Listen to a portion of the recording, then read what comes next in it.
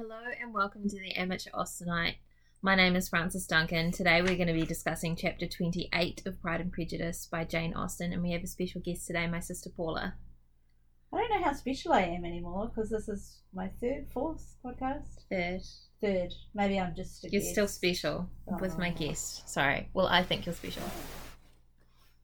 So, in chapter 28, Elizabeth arrives at Hunsford, Mr. Collins shows the grounds and Charlotte shows the house. Mr. Berg visits and invites them to dinner. It's a very short chapter, but also very, very funny. What's the bits that you found the funniest?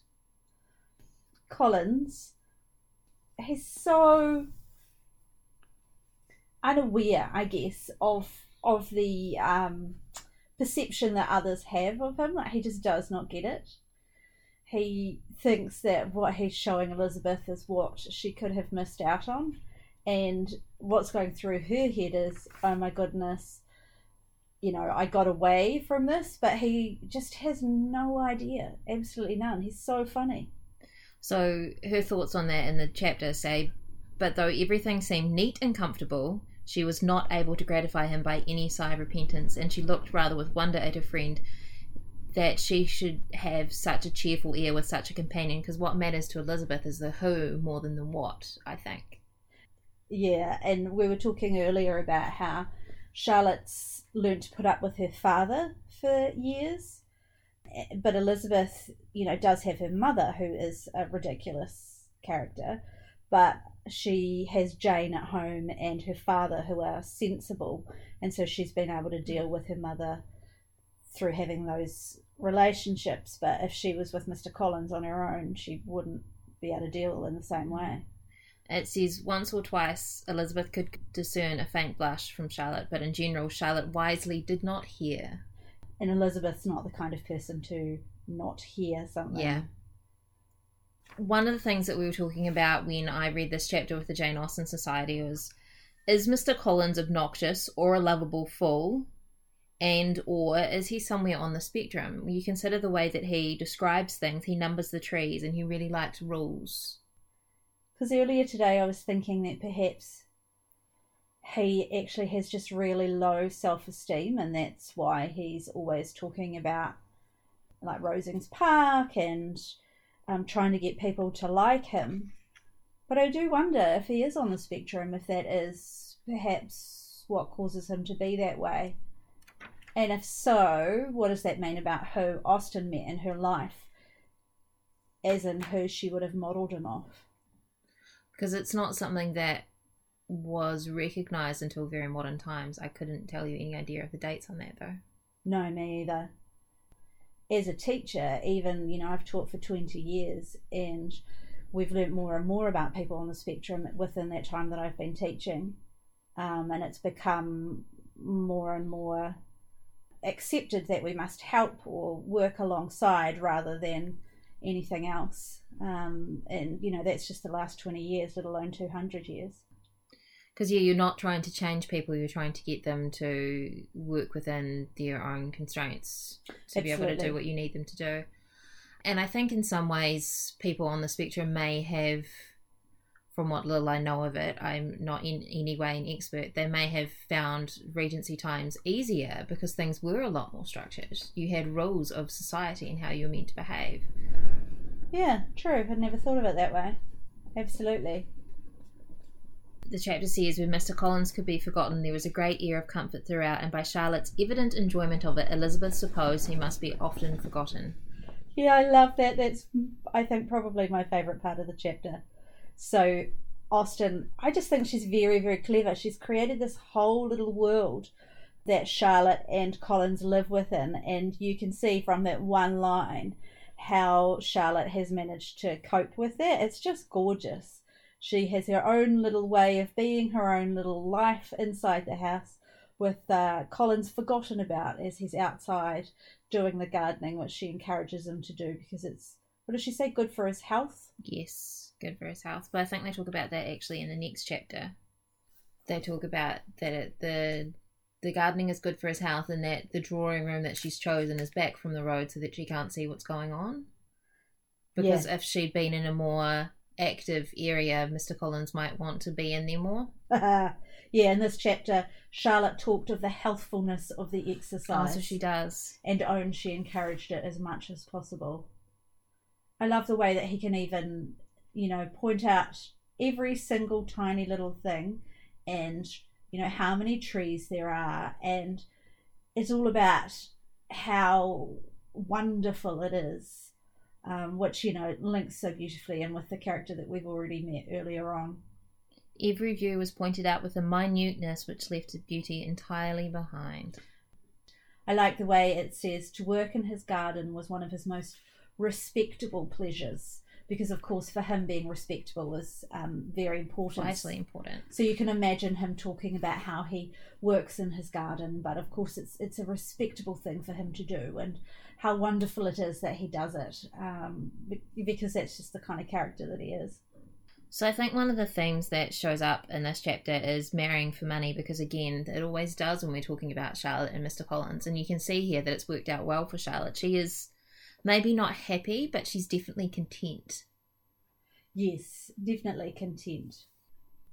You can see where she might struggle a little. She takes them over the house, extremely well pleased, probably to have the opportunity of showing it without her husband's help. So there's always that manipulation she has to do to make sure Mr. Collins isn't around so she can actually enjoy her time. I found it weird, though, that word probably in that sentence, because it is a third-person narration novel. That sentence didn't quite make sense, but you know what I mean. So it is third-person narration, and yes, we do hear things from Elizabeth's perspective a lot, but to add that word probably just... I don't know, it just seemed a little stark to me, a little bit weird. You think it should just say she was extremely well pleased to have the opportunity of showing it without her husband's help? Yeah. And just remove that probably. Yeah. I don't know, I guess to help us see that what we're seeing is from Elizabeth's perspective, I guess that's why she put the probably in there. Because she's guessing what Elizabeth is feeling and how... Charlotte is feeling and how Charlotte is coping with this marriage. But it just jarred for me. I don't know why. It seemed a bit odd. I like how they describe when they're turning up, that everything declared they were arriving. The garden sloping to the road, the house standing in it, the parsonage was discernible, all of this, rather than just like they were arriving. Everything declared they were arriving. It's so cute. But that kind of works in with Mr. Collins and his personality, doesn't it? Because everything's so big and we do it, and it just kind of works in with how you can imagine he would have been as they arrived. And he'd be like, and to our left, this is Rosings Park, and to our right, this is also Rosings Park. Yeah, the fuss he would have made. And I guess also, though, within the carriage, there would have been a lot of fuss as well, because Maria is young and easily impressionable, and she would have been very excited about what was happening. And also within the carriage, of course, we have Charlotte's father, and Sir William is also a slightly ridiculous character, so you can imagine him being very excited and commenting on what he can see as they arrive. And you get it illustrated at the end of the chapter how excited they both are when Mr. Berg turns up. Yes. Maria is quite shocked at the mistake that Lizzie could think that it's Lady Catherine when it's not, it's Mrs. Jenkinson. And then Sir William is standing in the door bowing constantly. I mean, this is just a hilarious chapter. The whole thing is just very funny. And you just get these lovely views of these characters that you can tell Austen enjoyed writing about. They're good fun. Yeah, they're just sort of ridiculous. And it's not a chapter that, is necessary for the overall plot. If this was, a film and they were working out which scenes to remove, this would probably be one of those ones that ended up in the deleted scenes or the, the extras on the DVD that you could watch. That's if they make DVDs anymore. You don't know if they do. It would end up on YouTube as, a deleted scene from the film. Elizabeth is thinking about the prospect of her northern tour, which was a constant source of delight, which I think is interesting. She's travelling at the moment and thinking about the next trip she's going to take.